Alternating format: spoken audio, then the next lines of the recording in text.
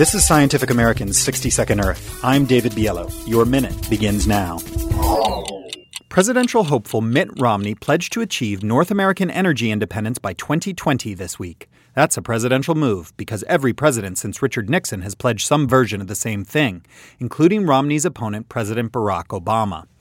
Obama's version is called the all-of-the-above strategy: more domestic oil production to reduce imports, more electricity derived from wind, sunshine, and natural gas added to the U.S. grid, even more coal, as long as it has CO2 capture and storage attached.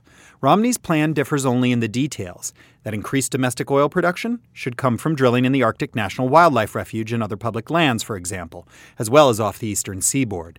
Both candidates love biofuels, even ethanol from corn. The candidates share another similarity as well, an inability to discuss climate change on the campaign trail.